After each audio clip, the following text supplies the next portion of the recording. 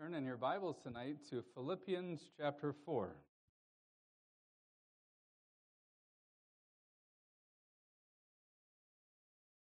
Philippians chapter 4 is part of this letter, which was written by the Apostle Paul while he was incarcerated in Rome. And what is striking about this letter is that he shows how happy and joyful and content he is while he is incarcerated and waiting trial for a capital crime. The text for the sermon tonight is found in Philippians 4, verse 13. And we're going to read the entire chapter at this time.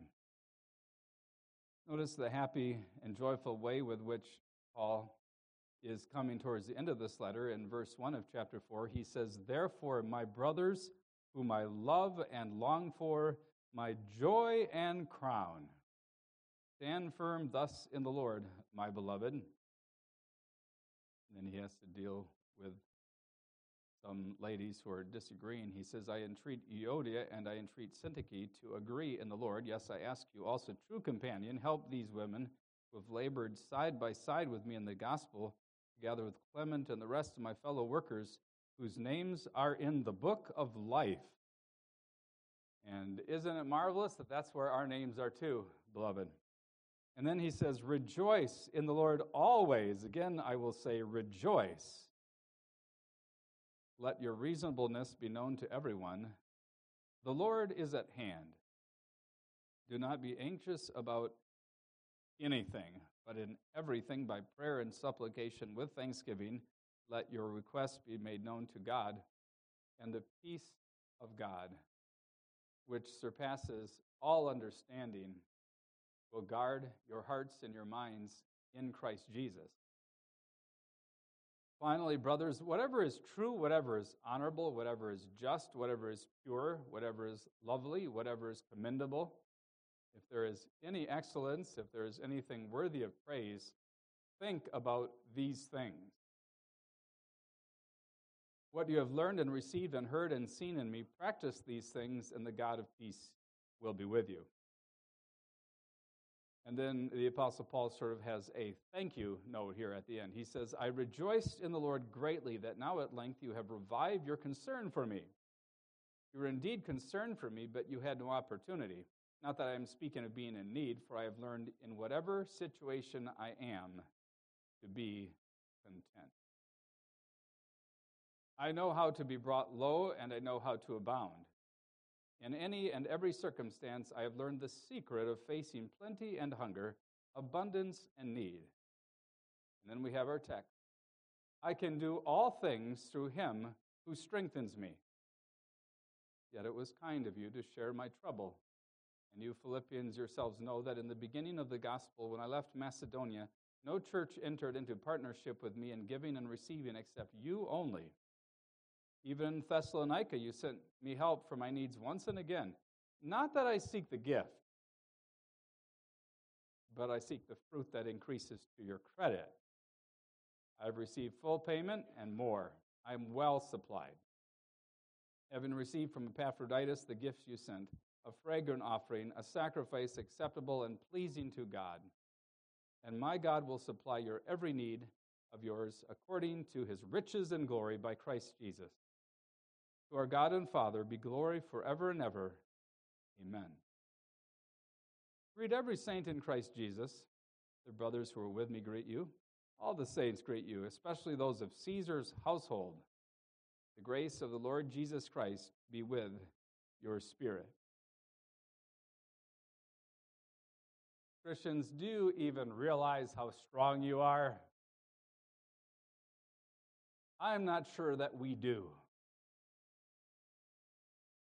Do you even realize that you are strong?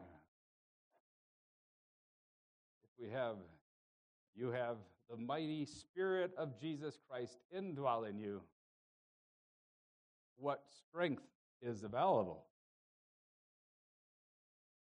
This week, as you go through the trials of life and the struggles of life, remember that you have an invisible source of power. Paul experienced this spiritual undergirding, this strength, this empowering as he was incarcerated in Rome. Even though he probably did not have the best food, probably didn't have all the comforts of life that you and I enjoy. Maybe he couldn't even sleep so well. Even though his body perhaps was weak, he was suffused and filled with the power of Christ. Jesus Christ provides inner, powerful strength for us. The Bible everywhere talks about that. Listen to this encouraging word from Isaiah 40. There God said, Isaiah says, he gives power to the faint, and to him who has no might he increases strength. Even youths shall faint and be weary, and young men shall fall exhausted. But they who wait for the Lord shall renew their strength. They shall mount up with wings like eagles. They shall run and not be weary. They shall walk and not faint. The Apostle Paul experienced this in his life, even in difficult times. Remember how famously he had a thorn in the flesh. Some type of very painful physical infirmity, which we're not told what it was. And he prayed 3 times, God, please take it away. And what was God's response? His response was one that the health wealth gospel doesn't like. The purveyors of the health wealth gospel don't like that story because God says no. He says, I'm not going to take it away. He says, my grace is sufficient for you. That is, God's grace would empower him, uphold him, strengthen him in the midst of having that painful thorn in the flesh. But guess what? The Apostle Paul recognizes that God's grace is more than sufficient. He also says this in his letter to the Ephesians. He says, now to him who is able to do far more abundantly than all we ask or think, according to the power at work within us. So God not only upholds us, but he also has powerful grace at work in our lives so that we can seek first his kingdom, so that we can fight against sin, so that we can be faithful. Paul is teaching us that Christ's power in us is sufficient for us to deal with whatever we face in this coming week. The title of my sermon is The Christian's Personal Strength in All Things. We'll talk about the meaning of that, the source of that strength, and then finally, the result of having that strength. Now, in our ESV translation, our text begins, this is Philippians 4, verse 13. It begins, I can do all things through him who strengthens me. The word can in the Greek is actually a stronger word. It's a word that many other times would be translated as strength. So what's kind of funny here is that our translation actually has the word strength at the end, doesn't it? We'll see that there's actually a different word used there, a word that's not normally translated with strength.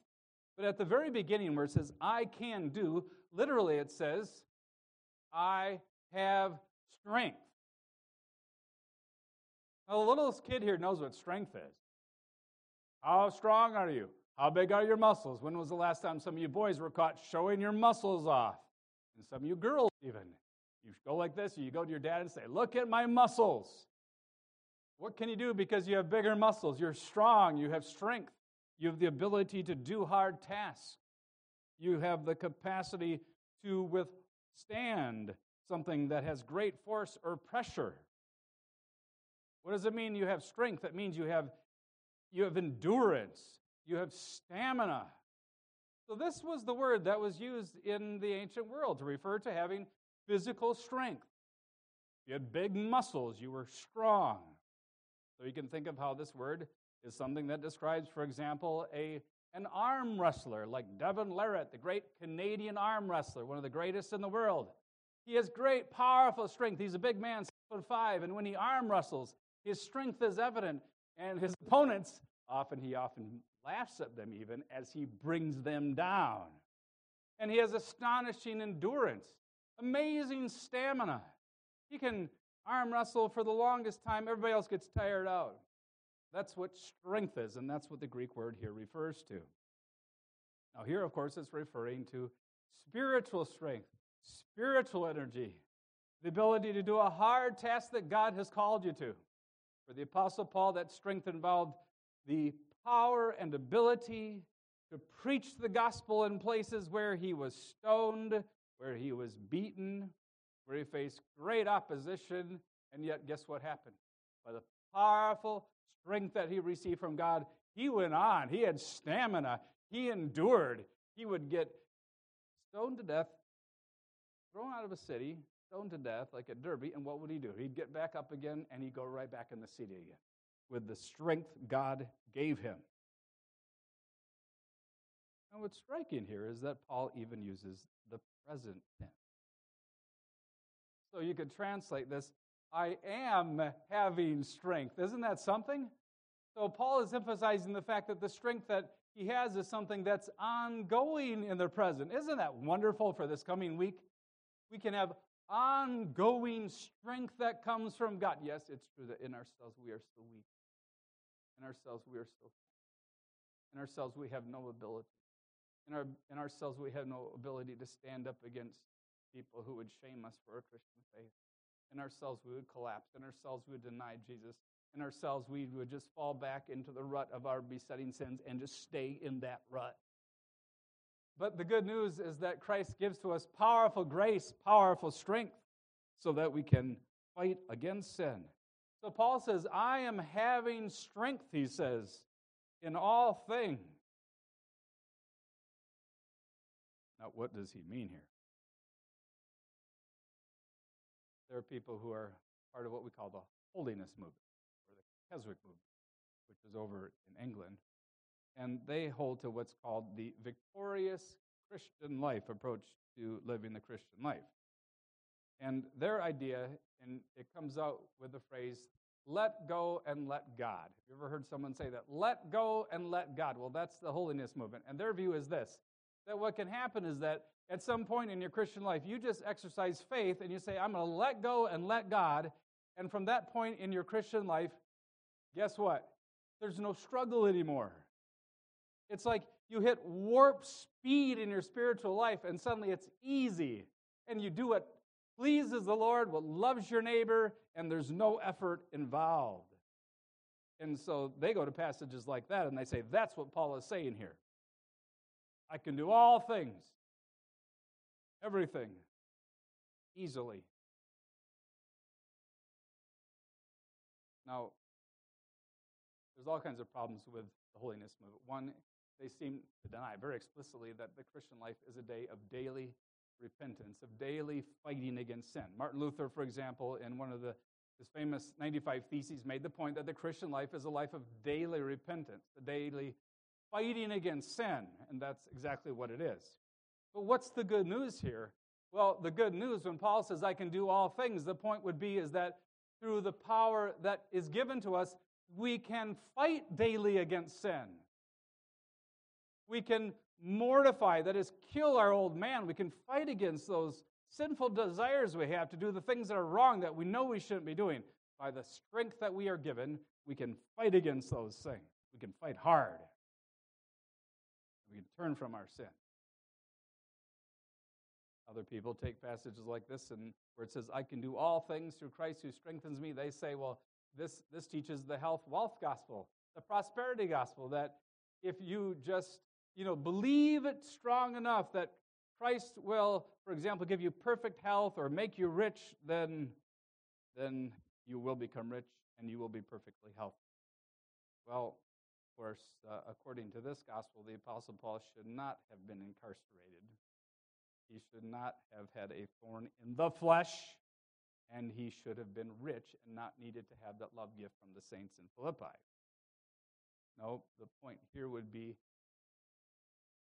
that even in poverty, even in hard times, there is power. We are having power. We're having strength to deal with those situations. So as the Heidelberg Catechism can say in that beautiful, beautiful Lord's Day about providence, that we can be patient in adversity. And we can have the powerful grace, which we need also, to be thankful in prosperity when things go well. Other people have tried to say, well, this passage is teaching that the Christian can have continual emotional strength, as if the Christian is someone who can always just have a balanced easy approach in his emotional life. And therefore, if you're a true Christian, you're never going to be depressed. But that's, of course, not the point either. David, for example, read the Psalms. Is David always on the heights of joy? No, he's not. He's sometimes very, very depressed, and he'll cry out to God with prayers of complaint. And the Apostle Paul talks about some very, very difficult times in his ministry where he was so pressed and he felt like he was under a sentence of death. And the point here is rather that, yes, even when Christians suffer from depression, even then the power of Christ is at work. Even in the midst of trials like that, there's power that comes from the Spirit so that there can be strength to begin to hope. If hope, realize that the future does have brightness to it. So the Apostle Paul is talking about spiritual strength here, spiritual strength that enables him to live the Christian life. He is talking about being strengthened in his inner man so that he has power to love God and love the neighbor in whatever situation he is. You see, Christianity is not a religion of carnal strength. Yes, it's true in the Old Testament. The saints used swords. Jael, for example, used a tent, a nail to hammer through Sisera's forehead. We have men like Shamgar the judge who used an ox goad to kill 600 Philistines. Yes, they did use military force, they used swords, but now our weapons and now our strength is spiritual in the new covenant. Friedrich Nietzsche, who is unfortunately responsible for many of the evils we have in our society, he played a role in the formation of a godless Western culture. He hated Christianity. He said God is dead. He said that Christianity is to be despised because Christianity glorifies a servant, glorifies people serving others. He said, rather, what should be exalted is the Uberman, that is the Superman, the master class. He says there are certain men who can domineer over others, and then they can do whatever they wish, whatever ethic serves their climb to power, they can do. And so he hated Christianity. He hated the message of Jesus as a suffering, sacrificial Savior. He said Christianity is a religion for slaves, he said famously. Because, of course, Adolf Hitler picked that up. And he thought he was going to be an Uberman. He thought he had also a master race in the German people. But now let's pause and let's recognize that in some sense Nietzsche is right. Christianity is a religion that deals with lowliness, and service, and sacrifice, and love, and serving the neighbor. It is. But there's more to the story. Yes, it is true that Jesus Christ was crucified in weakness. But guess what? He was raised in power. True that Jesus came to serve. But now, guess what? All authority is given to him in heaven and on earth. He has all authority. He has all power. The Son of God possesses divine power. He has omnipotent power. He is supreme over the kings of the earth. Guess who brought down Adolf Hitler? Who thought he was such an Uberman? Christ conquered him. Christ destroyed him. Christ has cast him into hell. Christ has conquered him. So Christianity is a religion of power. It's a religion in which we affirm that Jesus Christ is king. The Chinese government says you may not preach that Christ is coming again to judge the world. Preachers in the three self-churches may not say that, but that's what the Bible teaches. Christ is king. He is supreme over the universe. He will come again. All men will stand before the judgment throne of Christ. Christ then will make a whole new world. He is supreme. He has infinite power. So what does Paul mean then when he says, I can do all things through him who strengthens me? What are these all things? Whatever you want to do, whatever you selfishly want to do. No, that's not the point. We have to understand him in context here. We have to qualify that by the context here and what's going on in the context. Look at verse 12, for example. He says, I know how to be brought low, and I know how to abound. In any and every circumstance, I have learned the secret of facing plenty and hunger, abundance and need. What are the all things? Paul says, I have strength in all things. That is, I have strength when I am hungry. I have strength when I am shipwrecked. I have strength when I'm being beaten 39 times in the synagogue. And I hear the rabbi in the synagogue condemning me to hell, basically, and quoting the Pentateuch that talks about how God will put strokes upon men who are wicked. Paul is saying, in those tough situations, when I am base, when I am low, I am having strength. Strength to endure. Strength to be faithful. Strength not to deny Jesus when he is now incarcerated as a prisoner, away from family, without decent food probably all the time. He is saying in that context, I am having strength to deal with the situation. Part of that strength is that he doesn't worry. What did he write here? He said, don't worry about anything. I've gotten in trouble in the past when I really strongly preached on that passage. And people say, how can that possible be that we won't worry? But see, Paul, by the strength given to him, didn't have to worry. And we don't have to worry either. So the all things that he is talking about are all of the difficult situations in. He's also saying, I have strength also when things are going well too. Strength to be thankful. Strength to be joyful. All things refer to all things that he must do as a holy apostle of Jesus Christ. You also have strength. Christ is giving you strength for the calling that he has given to you. Christ doesn't call you to be a covenant husband and then hold back on giving you grace to do that. Christ doesn't call you to a specific vocation and then hold back grace. So Paul is saying, I'm having strength as I carry out my apostolic calling and as I suffer for the cause of God.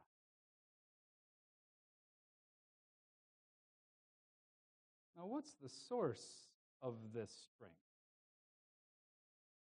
So in the Greek text, now, if you want to write down, if you're taking notes, you want to write down what is a literal good translation of this verse. This is what you would write. I am having strength to do all things in him who empowers me. Say that again. I am having strength to do all things in him who empowers me. That's literal translation. We're coming now to the latter part of this verse where he says, through him who strengthens me. Literally, it says, in him who empowers me. Now, here's a funny business because we have in our ESV, we have the word strengthen. Like I said, that's actually the word for strength is technically the word that's being used right at the beginning when it says, I can do. Well, what's the word for strength here? Well, that's the word from which we get dynamite, which is a word that we often translate as power. That's why I say the translation would be, I am having strength to do all things in the one who empowers me. Now, if you have a King James Bible in your hand, you will notice that there's actually another word added to the text, and that's because in the majority tradition, the name Christ is included. So in the King James, it says something like this, I have strength for all things in the one who empowers me, Christ. Somehow they put the word Christ in there. Now the reason for that is that the majority tradition, remember, that was the tradition of the majority of the Greek manuscripts that were passed down through the Middle Ages. And in those readings of the majority tradition, the word Christ was there. But today, most people think that word Christ was actually inserted by someone. Some along the way, apparently some scribe, some copyist thought he needed to clarify who is being referred to here. I just looked up 10 commentaries, and every one of them said, no, their preferred reading is what we basically have in our ESV translation. I can do all things through him who strengthens me. In fact, there's something stronger. It's almost a stronger statement by the fact that the word Christ, the title Christ, is not actually in the text.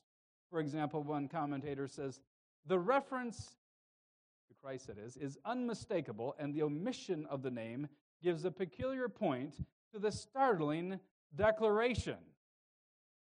So literally what he says, I can do all things through the one who empowers me. It's like Christ has a title. That's a name for Christ. Christ's name is the one who empowers us. The one who says, I have all authority in heaven and earth. The one who is the omnipotent Son of God. He is called here the one who empowers us. So we can add that to his titles, to his names, as it were. So Paul is saying, I can do all things through this one, Christ. It's Christ, the mighty Savior, who empowers me. Now, the word dunamis is a word that refers to power, might, the ability to do something. How is it that you can show forgiving mercy to someone who's wronged you? Well, the ability to act in such a way that you forgive, so the effect that's produced in life is that, yes, you do forgive the person. That power is something that comes from Christ. Power is the might that produces a change, desired effect.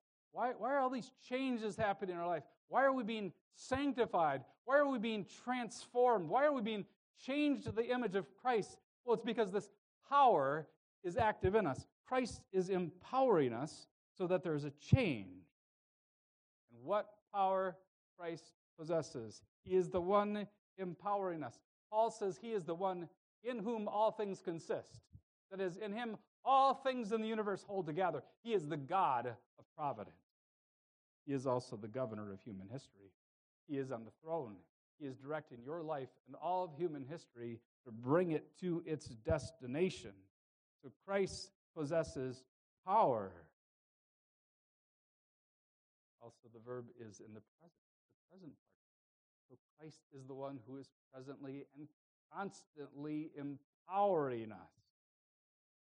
Matthew Henry describes what that means. He says, through Christ who is strengthening me and does continually strengthen me, it is by his constant and renewed strength that I am able to act in everything. I wholly depend upon him for all of my spiritual power.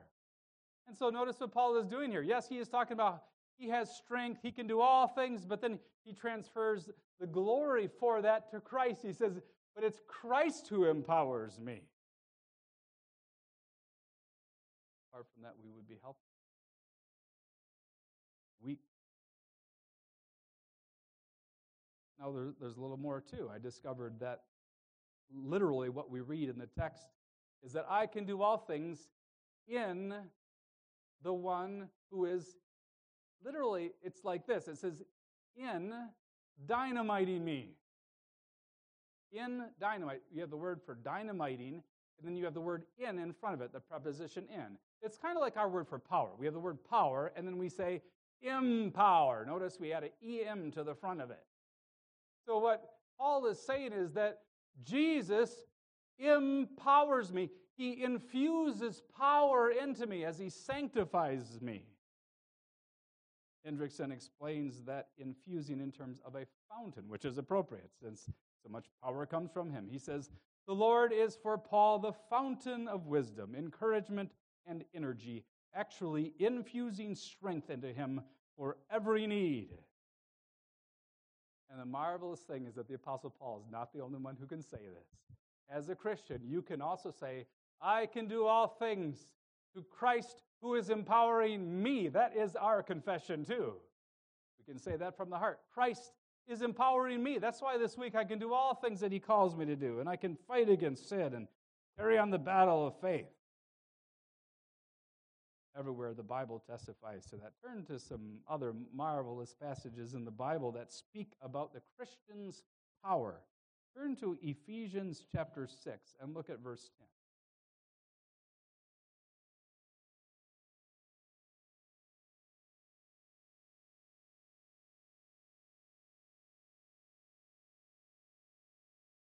There the Holy Apostle says, finally, be strong in the Lord and in the strength of his might.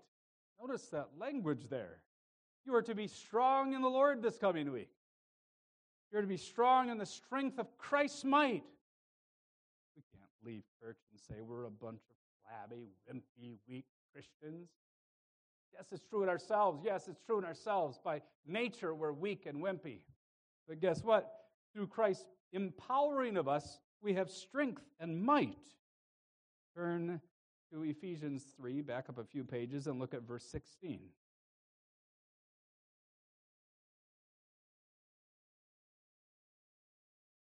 He says that according to the riches of his glory, he may grant you to be strengthened with power through his Spirit in your inner being. Notice the other dangers that we say, well, yeah, I can go and do my work because I am so gifted and I have so many talents, I have so much energy. Notice how Paul wants none of that. No pride in ourselves. Instead, notice we are strengthened with power through the Spirit of Jesus Christ.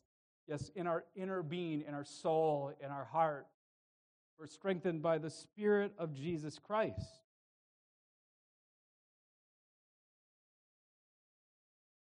That's connected to also the preposition that's used in our text where he says, I can do all things literally in him. The preposition in is there. Our translation says, I can do all things through him. Literally it says, I can do all things in the one who empowers me, in relationship to him, united to him, in the sphere of Christ. And the point there is it's through the Spirit. It's through our mystical union with Christ. Paul everywhere emphasizes our mystical union with Christ. Through faith, we are united to Christ. He is the head. We are his body. And it's through the Holy Spirit, you see, that we're united to Christ. And the Holy Spirit works in us, in our inner man. Christ's Spirit, the Holy Spirit who Christ has merited for us. And now by his mighty Spirit, Christ is working in us and giving us the power, the strength, the energy we need to serve him. Notice, let's look at one more beautiful passage about strength. Turn to 2 Timothy 2, verse 1.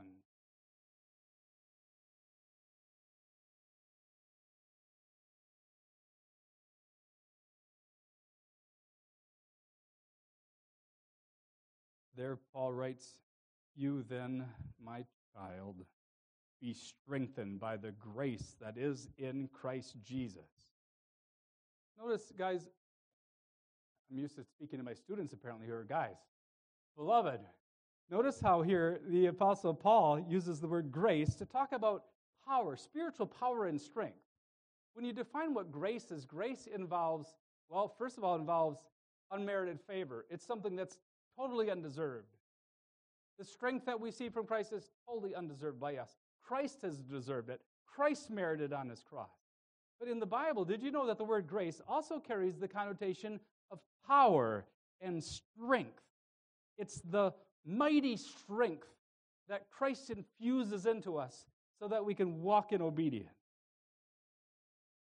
Now, of course, that imparted strength is also a free gift to deserve.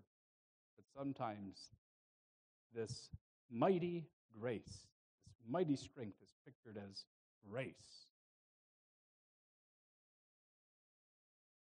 And so Paul can say this, for when I am weak, I am strong. Isn't that something? That's a paradox.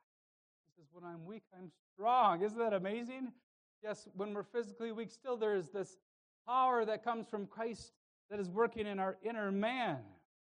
This coming week, you need to recognize and affirm your weakness. And I need to, because the danger is that if we think we have the ability and power in ourselves, then we will try to do things in our own carnal strength. And what will be the evidence that we are affirming our weakness? We will pray. We'll recognize our need for God's strength. We'll say, God, help me. When we are weak, then we pray, you see. And then God works in our lives to strengthen us so that he would get the honor. Calvin says we can endure any trial that God sends with this power that's infused into us. He says, hence we infer that Christ will not be less strong and invincible in us also, if conscious of our own weakness, we place reliance upon his power alone. So Christ has earned for us this grace. Christ, by his righteous life, has earned for us the grace to be empowered to live a new and holy life. Christ has paid for all of our sins. On his cross, he paid for all of our sins, and then by his righteous life, he earned for us this power and this strength so that we can, this week, carry out our callings for the glory of Christ. That grace is flowing to us from Christ, the exalted Christ, who is our great high priest, who interceded for us on the cross, now is our high priest, intercedes for us, and who empowers us to live the Christian life. And that brings us to the last point. What is the result of the Christian having this personal strength in all things? Well, the answer might surprise you. What's the result of having this strength that comes from the empowering Christ? The answer is that we can be content.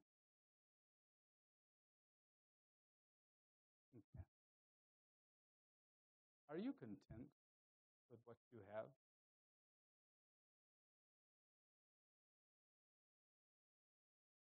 In this whole context, Paul is emphasizing that because of the power of Christ, he can have contentment in prison.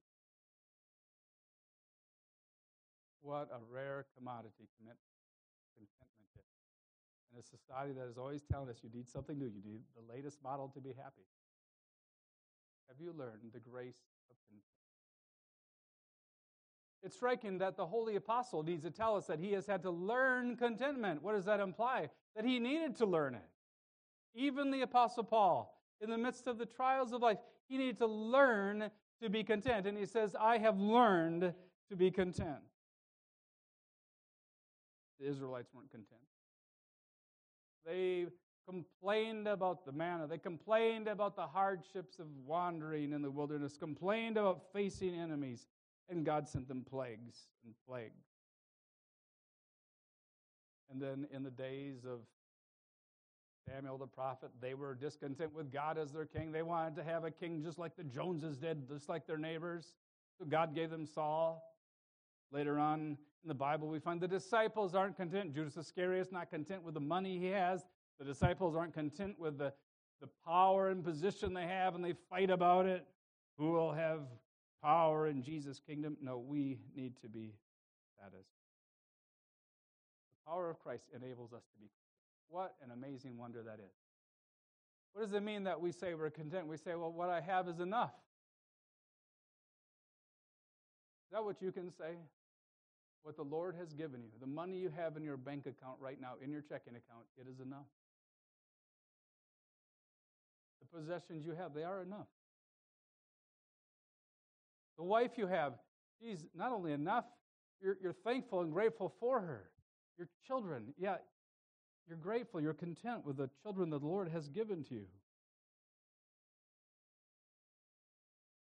Contentment is happiness, satisfaction with what the Lord has given you in His sovereignty, even in difficult circumstances. And the Apostle Paul is saying, that's what I can do. Through Christ I can do all things. I can be content when I'm going through hard times. I can be content and thankful when I'm going through good times. And so he tells us here in verse 10, he says, in his thank you note, he says, I rejoiced in the Lord greatly that now at length you have revived your concern for me. You were indeed concerned for me, but you had no opportunity. Not that I am speaking of being in need, for I have learned in whatever situation I am to be content. So he's thrilled. He's happy that they sent him a gift. But he's saying, I didn't need it absolutely. He says, I've learned to be content with the little I have. He says, I know how to be brought low, and I know how to abound. In any and every circumstance, I have learned the secret of facing plenty and hunger, abundance, and need. And then he goes on to qualify things. He talks about how he's so happy that he received this gift, but then he talks about that he said he really didn't need a gift, and he's not saying that they should send him more. In verse 17, he says, not that I seek the gift, but I seek the fruit that increases to your credit. And then he talks about how I am well supplied. He says, you've given me a gift and it's sufficient. And notice what he's saying.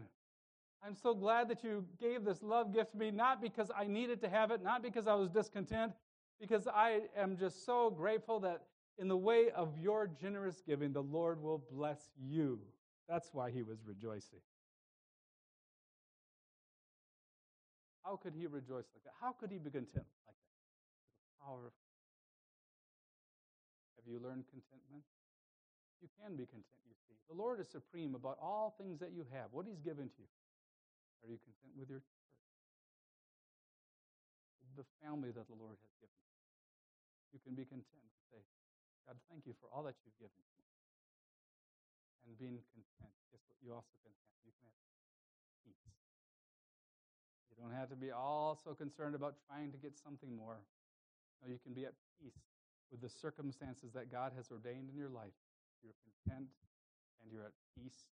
But then guess what? You also have spiritual power so that you're not just content and you're not just at peace, but you're also rejoicing in the Lord always. So let's do that. Let's live recognizing that Christ empowers us to do those difficult things. Oh, Heavenly Father, we thank you so much for Christian contentment, this unique and amazing evidence of the mighty working of Christ in our lives. We thank you so much for all that you give to us, and we are so glad that you are sovereign over every circumstance in our life. All things come to us not by chance, but by your fatherly hand, and grant us the grace to be content, the grace to persevere, the grace to be faithful, and also the power to rejoice in our mighty Savior always. Hear this prayer in Jesus' name.